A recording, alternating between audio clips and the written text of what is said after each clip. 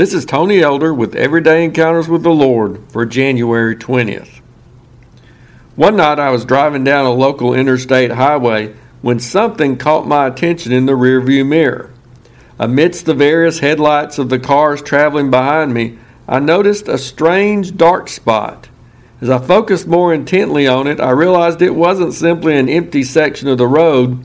It was actually a vehicle going along without its lights on. Needless to say, due to the potential danger, I kept a close watch on that car until it had passed me and driven out of sight.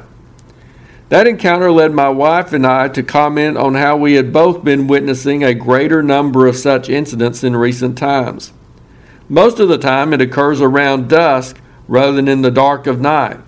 I suppose people think they can still see the road sufficiently, hence they don't believe they need their headlights. However, drivers should realize that the main issue isn't about them being able to see where they're going. It's about others being able to see them. Sometimes we forget about a similar truth in connection with our journey of faith. It's not just about us receiving the light we need in order to successfully make our way to Jesus and eventually to heaven. It's also about letting others see the light. That's what Jesus indicated in his familiar words in the Sermon on the Mount. He suggested that we are not to keep our light to ourselves.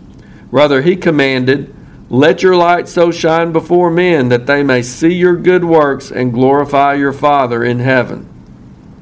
It's all too easy for individual believers or entire churches to get so focused on themselves and their personal journeys that they lose sight of the need to shine their lights outward so others can benefit from it.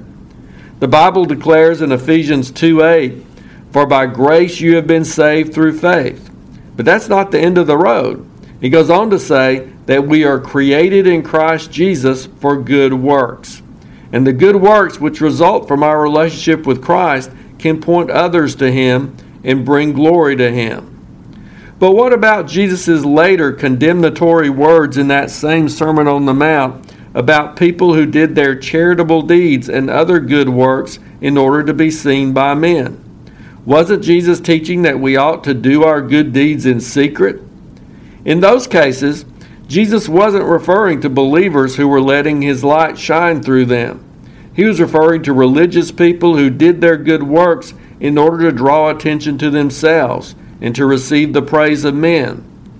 One of the main differences is between doing good works in order for us to be seen and glorified, or doing good works in order for the light of Christ to be seen and for God to be glorified. Letting our light shine doesn't mean being showy. We can do good works with a humble spirit, not seeking recognition for ourselves but for the Lord. Much of it comes down to our motives. Are we seeking to be the star, standing on stage in the spotlight and receiving the applause of other people? Or are we seeking to let the light shine on Christ and He be the recipient of the praise? So as you continue your journey on the road of following Jesus, don't neglect to turn your lights on. People don't necessarily need to see you, but they do need to see Jesus shining through you. If you're interested, Everyday Encounters with the Lord is available in both book and ebook formats. And now I pray that you'll encounter the Lord today in your own everyday experiences.